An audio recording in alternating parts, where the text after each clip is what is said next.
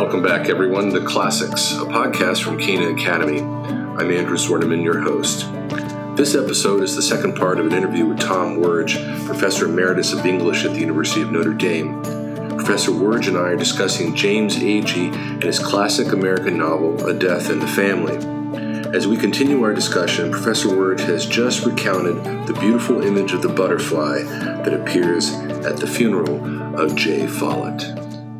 So we are vermi, we are worms, but we're worms born to form the angelic butterfly. It's a great image. And Andrew telling that story stands in contrast, in almost a hopeful way, to his anger, to his bitterness. Yes. His rants against the other members of the family, and his rants against faith. Yes. And you know, it doesn't look very hopeful, this poor boy who's lost his father. And what has he got? His mother's fairly confused. His aunt is rather dark and grim. His grandfather is a skeptic. His mother is deaf. And his uncle is really angry and kind of confused too. Right? Yes. Oh, absolutely. And so there's the story of the butterfly, and it does seem to lend some edge of hope at the end of the story. Yeah, I think it really does. And also, I think the hope also springs from Andrew's willingness to tell this to Rufus, to tell him the story. Yeah. He takes Rufus into his confidence, The others really don't, in a sense.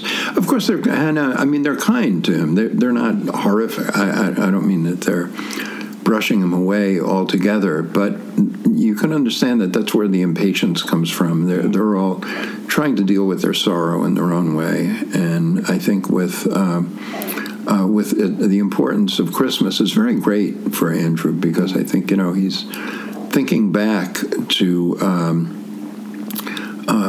his own faith and to his own upbringing and to the constant resonance of Christmas carols. So you're referring to the scene where the family, having gathered at Mary and Jay's home, they spend quite a bit of the night talking through things, and then he walks his parents back to their house. So, and on the way home, he's got the Christmas carol, rolling through his head. Yes, right. So there's a nice tension there between the poetic and lovely and nostalgic quality of the hymn on the one hand, right, and the darkness of the night, the sorrow of the loss. Yes, absolutely, and I think Agee, that was always part of the tension in him. Father Fly said that there is no way that you ever could call Agee irreligious. He simply wasn't. Mm-hmm. And there were times when he was confused, certainly, to be sure. But he looked back on that time with his family as such a beautiful time and he had such great love for his mother. Now his father, how it is with fathers and mothers are different. They each bring something special to us. But Rufus so valued those walks with his dad, because he felt made him feel sort of heroic and made him feel, as if he were, a big boy, and he was listening to his father in that way, and the scenes even where the father sings to him, are so powerful. I think whenever I taught the book, we used to try to spend quite a bit of time on the nightmares that Rufus has, right? I mean, he's looking and the world is good and it's at night and he's not afraid, but then suddenly he sees these shapes, and everything that was prosaically good is now becoming terrifying, and so he cries out, right? But you hear the cry, and there's a wonderful moment. I remember being so identifying with this when I became a father, where the mother says, "Well, I'll take care of it, Jay." And no, he's calling for me. The father loves being a martyr. Fathers, or at least I did. Because mothers are so great with that. They're right there. Basically, and whereas fathers, I think, at times have to make a big deal of it. No, I'll, he called out for me, and I'll talk to him, and so forth. But the fact that he would sing, to the son, and that, and now everything is all right. Or you're still afraid of the dark, but you know that your mother and father are there. You know, the king and the queen, as Rufus says, and you know that they will protect you always. But the real crying out that he does, I think, is rooted in his knowledge that they won't always be there. What will it be like when your dad isn't there anymore? And it's a lot to put on the shoulders of your mother. Then, you know, and it's real, right? Because a little kid in his crib or in his bed will perceive the distance between his room and the family room downstairs where the adults are talking as a huge distance. Absolutely. And almost insurmountable. And it's got to be bridged, otherwise the fears are not going to go away. Absolutely. There's no question. So it's sort of the concrete way into sort of a broader experience of the distance between generations, the passing of one life, and then, you know, the other life trying to carry on and trying to know who you are. Absolutely. Yeah. No, that's very well said. I mean, it's as if there's an abyss there, and the only way it can be closed is by your father coming to you, or your mother. But the father carries that special quality. And as you know, the portrayal of the father is so interesting because Jay, according to all accounts, they got along very well. Jay and Mary, and his mother, in effect, was a believer, and there's no question. You know, she was the one who really wanted him to go to the Anglican school, you know, the Episcopal school, and so forth. You're talking about Agee now. Yeah, about Agee now. Yeah, but right. And it's very interesting. You are happily and strategically floating between the biography and the autobiographical novel here. Yes, even though the names are different in the novel. Right? Yes, they are. But I think that she.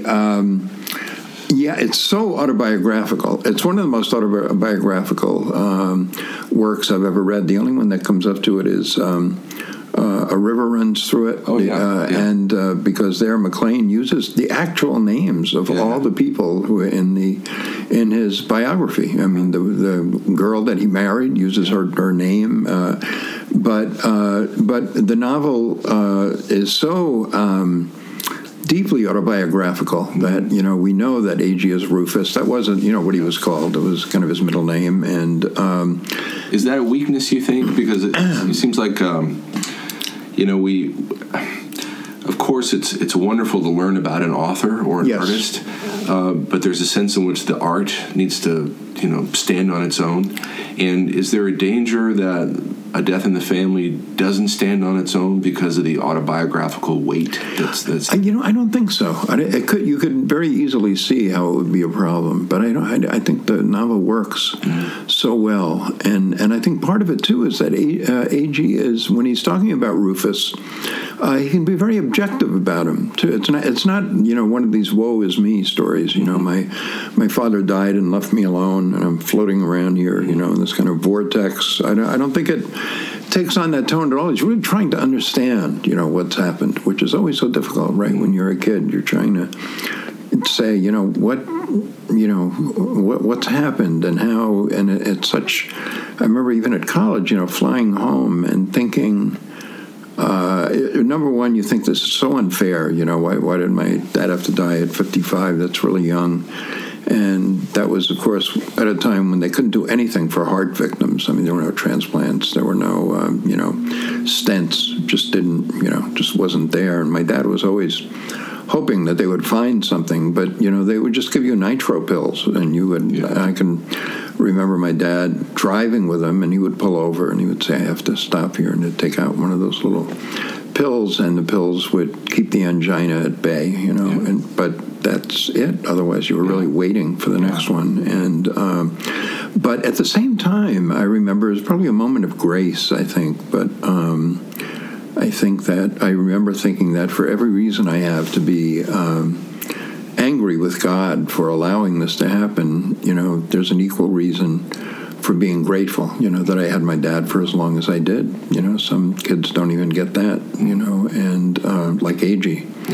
And so I think that it is that paradox of death, you know, coming to terms with your death and your faith and not being glib about your faith, because it's so horrible. It was horrible for my mom, and my brother, my younger brother. And it's so indelible. It's so, unforgettable. But on the other hand, he was so courageous, about everything that I really wanted to take my cue from that. So I think that when we see Rufus going through all of these confusing moments and uncertainties, Agee is really good about giving us, I think a pretty accurate portrayal of what he was feeling at that time.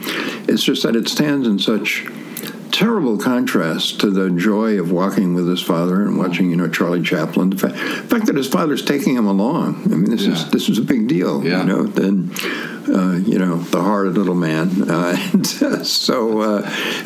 But they say, the people who knew the Agees say that the father did have a drinking problem, but he was not an alcoholic. I mean, he liked his drink. No evidence that he was drunk when the car went off the road, which is, of course, what they tease Rufus about, the kids. And there's some gossip about it, but there's no concrete evidence. No evidence at all, really, and that it's very possible he was very tired. He might have. It seems to me the one possible evidence that he had a drink or two is that his brother was always drinking. And of course, he's coming from the farmland, where he was with his brother and his father and his family. So, possible. Very possible, but nothing's really made of it, And we know from Mary's father that Jay likes to drive fast. Yes. So there's that too. Yes. But it's the cotter pin, and it's 1 in a million chances. Yeah. And I think too, the father. Don't you think, Andrew? We don't spend that much time with the father, but the father has this longing, for some kind of peace or some kind of understanding. Remember, he thinks about time, go all the way back to Adam, and what was it like before then? It's that there's that deeply American, longing for.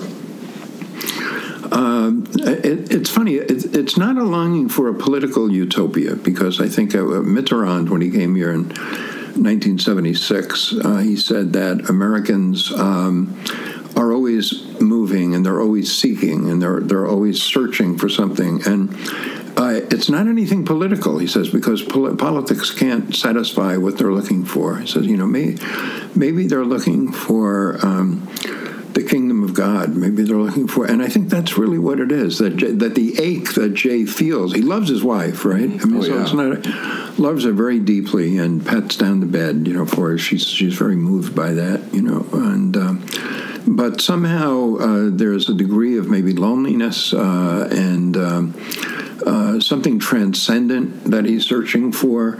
A rough analog would be Harold Arlen wrote "Over the Rainbow." He's Jewish composer, and amazingly, some of the wise people supposedly didn't. A lot of them didn't want it in the film. They didn't think the song had anything to do with the film. You're talking about Wizard of Oz. Wizard of Oz. Judy Garland singing. Yeah, right. Okay. So it's Harold Arlen's song. Yeah, and there were people who thought, no, we should cut it. And I'm thinking, that's such a beautiful song. And it so fits, right, with Oz. I mean, she's in this other realm that she's going to. But I mentioned him because Arlen's relatives in Lithuania were burned alive by the Nazis. And they, in the 1930s, they herded all of the Jews in the town into a barn, and they set it on fire. And Arlen, of course, was so appalled. I mean, he was lucky that he had gotten to the United States.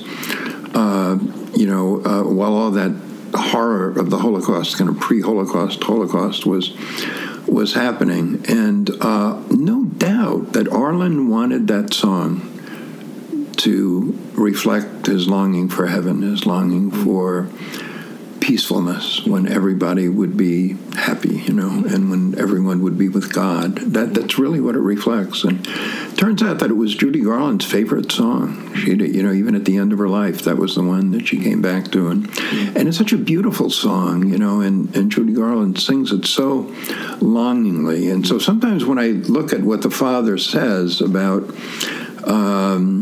sun's going to shine, the wind's going to blow, sugar babe, right? What he sings is hopeful. It's going to be all right. Is really what he's telling Rufus, and any parent, whoever comforts a child, and who says, all will be well. It's going. Everything is going to be all right. It's invoking a higher vision of reality that we really. You're not saying it just as a way of getting the child to stop crying. You believe it, and that that love is stronger than death. They say that's the message of all great fairy tales, and I think it's here too. I think that you finish the novel, and the love of the people, Mary and Hannah, and for all of their deeply flawed characters, like us, as all of us, right? There's a great deal of love there. There's a great deal, don't you think? A great deal of tenderness there, and wanting, even when Hannah is very impatient, she obviously loves Mary, and they. And even Andrew, in his own way, with the anger and everything else. Even in that crazy scene when, they're all trying to solace Mary, and they bring out the whiskey. Yes. And she knocks down what seems to be a couple of tumblers of whiskey, right. and then they think they experience the ghost of Jay in the house, Right. So that's probably the scene where my students have experienced the most puzzlement and sometimes doubt and skepticism about the novel, but it sure is a family moment. I mean, like you said, with all their flaws, with all the family baggage that's in the room at the same time, right. It's still a remarkably tender and a terribly interesting scene. It is, absolutely, yeah. Because they're real, I think. Yeah, absolutely, yeah. And I think the presence of Jay simply accentuates the mystery of everything. It's really a mystery of death, the mystery of life, the mystery of being out there on the front lawn. And when Rufus said, my mother who was good to me, my sister, there's such a tender connectedness among all the members of the family. It's so beautiful. So that when you do get to that last line about, will not tell me, the way I've always read that, I guess, is that, that's okay. That's what a child would think. Okay, I have all these people here, and they really love me, but there's always an awareness that life can be precarious. There's always the fear of the dark. There are always, my brother and I had bunk beds, and I said, you probably went through this too, but I still remember horrible moments when I thought somebody was standing like at the edge of the bed, because you put a hat on and a coat, and it looked like there was a guy there, and I can still remember, trying to act tough. Yeah. All right, who's there? Like I was really going to do. And then you'd hide under the covers, and I'm thinking, now look, if this guy is a serial killer, hiding under the covers probably isn't going to go real far. It's probably not going to stop. Was it a figment, or was your brother getting down from the top bunk? Yeah, no, it was usually a figment. Okay. It was usually a figment, and then I learned not to hang coats on the thing. Anyway, it scared the heck out of me. And then, but I think that. So I think that last line about identity, which is so poignant, which I think you call it that, and it's right. It's very poignant. That it's enveloped by the love of the family, and we take that for granted. When I was away at college, I never thought my dad was going to die. Yeah. I never thought he would die, and I wouldn't be there. That still is painful, tremendously painful. But it's absolutely typical of my dad, saying to my mom, I'll be fine. I'll be back. I'll be out in a few days. And now my brother Rob, God bless him, we're very close. He lives out in Denver, but he thinks my dad was too much of the Viking. He's like, come on, Tom. It would have been nice if we could have, said goodbye to Dad. But on the other hand, you can see where he had beaten it before, and he had gone through this before. And, he wasn't trying to cut us out of anything. I think he was just, really thought that he would come home again, But that time, and many's the time I saw the ambulance taking my dad, to the hospital, and he always came back. And but I think that the thought that Jay is present in that way that there is a certain kind of profundity there, and I think it attaches to all the other mysteries of the novel, the butterfly, and the fact that it's Andrew confides in Rufus. He said Rufus is still confused, right, at the very end. I mean, and that's why I don't think Agee would ever have been totally and completely happy with the ending. He probably would have been reworking it forever. Like Melville and Billy Budd, Melville never finished Billy Budd, and I don't think could have lived for another 100 years. I don't think he would have. And is still wrestling with the same problems, the same paradoxes. I wouldn't want to finish the conversation without touching on just a couple more things. Sure. My favorite part of the novel is when Jay and Rufus leave the Charlie Chaplin movie and they make their way through the market section of town and they go to that saloon. Right. And they encounter a couple people in the street. They're clearly poor. They're clearly from the River Valley. In other words, they're farm people. And they're spending the night in the streets of Knoxville. So earlier you talked about how Jay clearly has a longing for something transcendent or something sacred. Yeah. Concretely, just in terms of raw facts, he definitely has a deep pull back to the River Valley too, right? Right. So where do you see? So, and you certainly see that, and he goes to the bar, the saloon, and he wants to meet up with people that he knows, right? Right. Looking down the bar and saying, do I recognize anybody? Right. So how about that scene in terms of his longing for the sacred? How do you see that played out in the details of his scene from the movie theater through the saloon scene? Yeah, well, I think that I'd again return to this idea, not wanting to belabor it, but this idea that Simone Weil so accentuates of attentiveness. You get the feeling that Jay is very attentive to others and to the world. I mean, he knows a lot about the world. It feels, and probably true, that he knows a lot more than Mary does, right? That Mary would be more sheltered in a certain way. But I think that I think you get the feeling that he is deeply reflective. He is very meditative. He just that wondering about what the world. We go all the way back to Adam, and then what was before Adam, and how.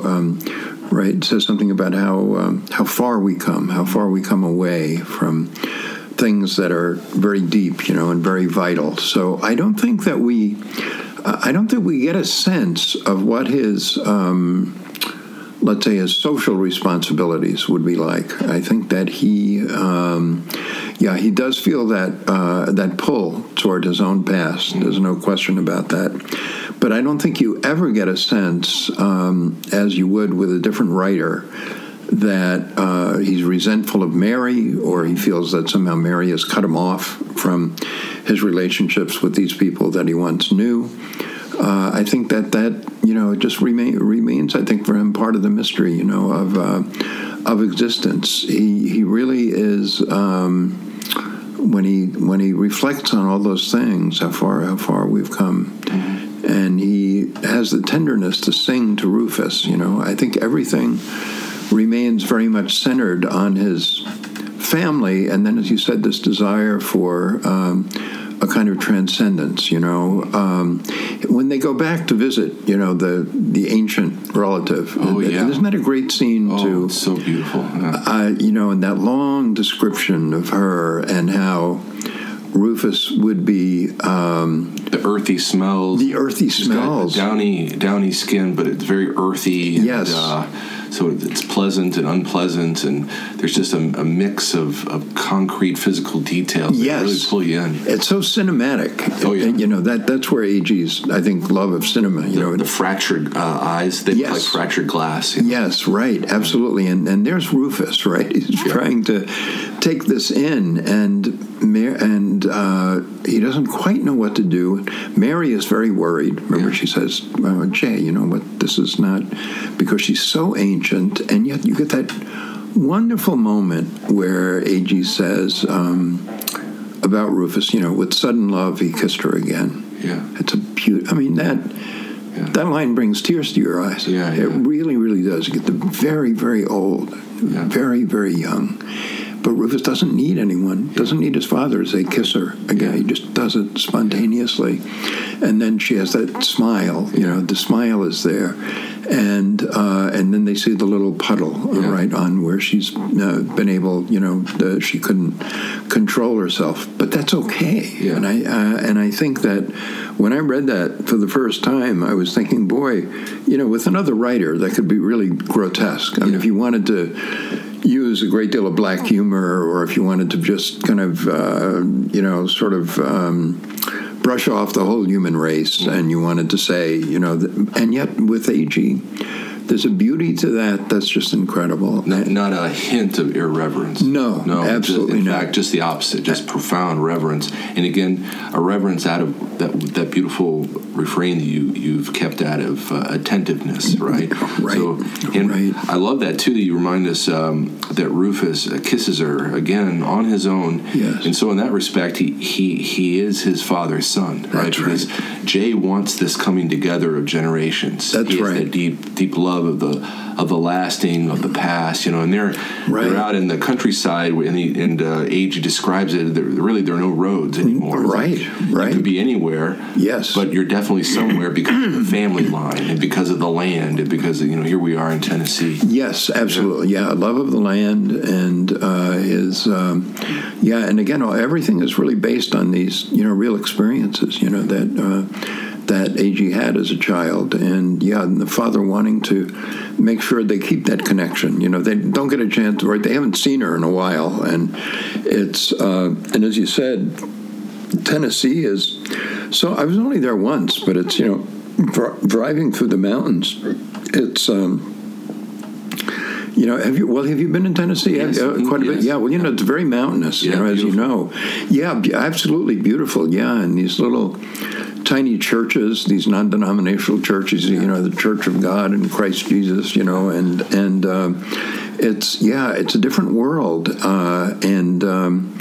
but I just love that scene because I think it does demonstrate Agee's love really for life and for the reader and for that tenderness that he doesn't want to lose.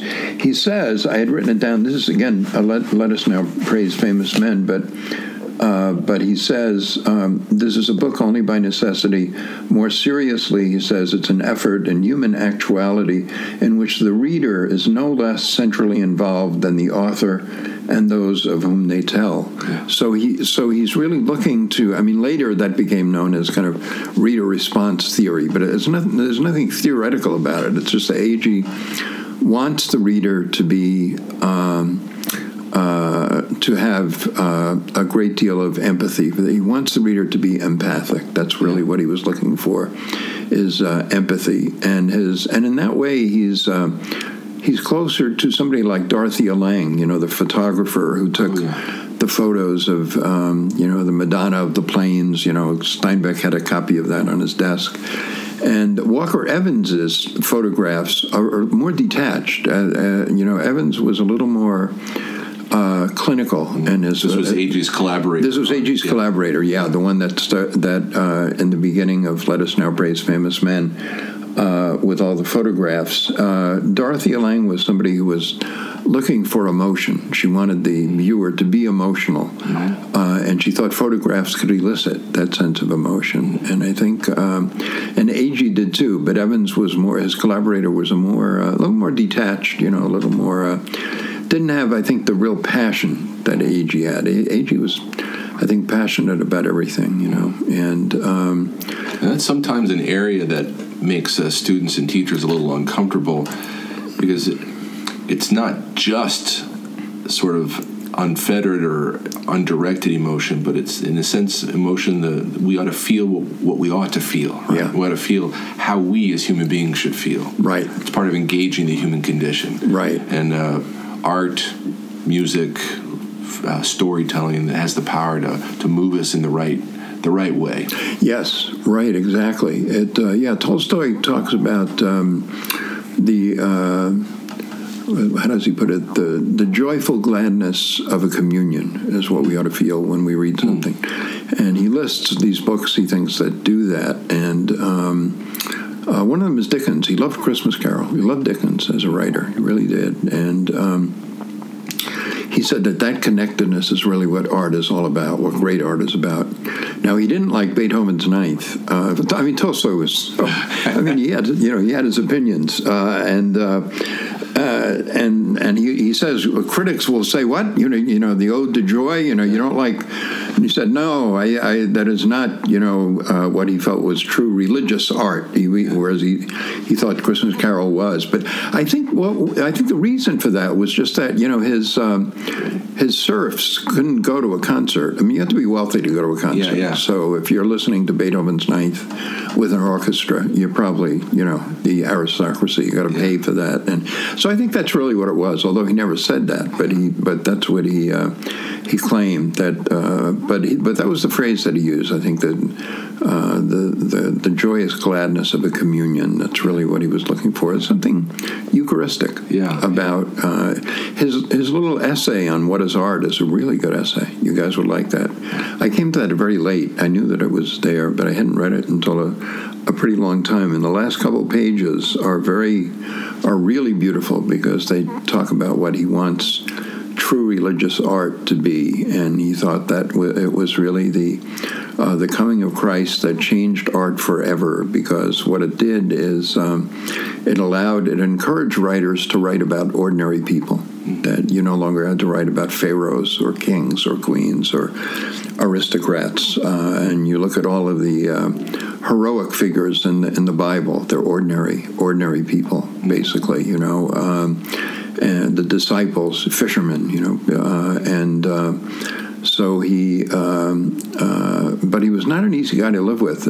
The serfs claimed he was not a very good serf. He wanted to be a good serf. He wanted to get out there and they had no. He said, "No, why don't you go back and write?" And that is a kind of a wonderful touch there. And another just a quick anecdote was that when he was about 85 and he wanted to make sure that he knew the meaning of life, so he took a train to different villages. There's a film made about this, but I can't remember the title of it. It's so interesting, though.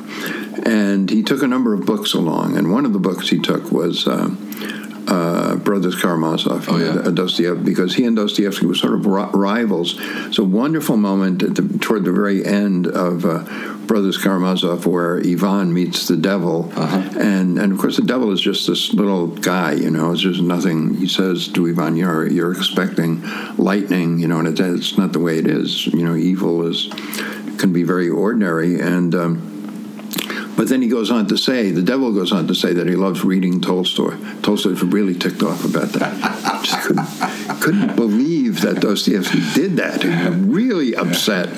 But it was all in good fun. But then he did. But then he kept the novel in his little satchel. So I always liked that.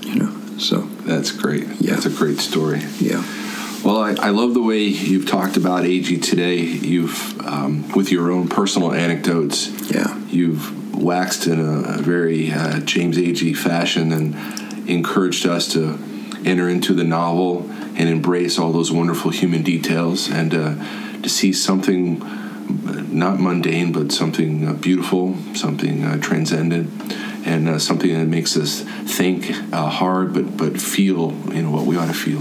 Thanks, Andrew. And, it's wonderful. It's just very helpful to all of us, and such a joy too to be across the microphone talking to my beloved professor and talking about a book that we both love. My pleasure, absolutely my pleasure. I'm so glad you're here. It's so good to see you. Yeah, and, great to see you. Really wonderful, and the work you're doing is just the Lord's work. It's great. It is really, really good. I'm really pleased that you're doing that, and very proud of everything that you've done, and with your wife. That's so great. What a bonus that is, because I didn't know you were married, and or I guess I did. At one point I must have. But so all of my very best to her as well, and so it's my pleasure. Yeah. Well, great. Well, let's do it again sometime. Sounds good. There's so many great books and movies and pieces of music that we both love. It'd be great to talk about them again sometime. That sounds good. I'd love to.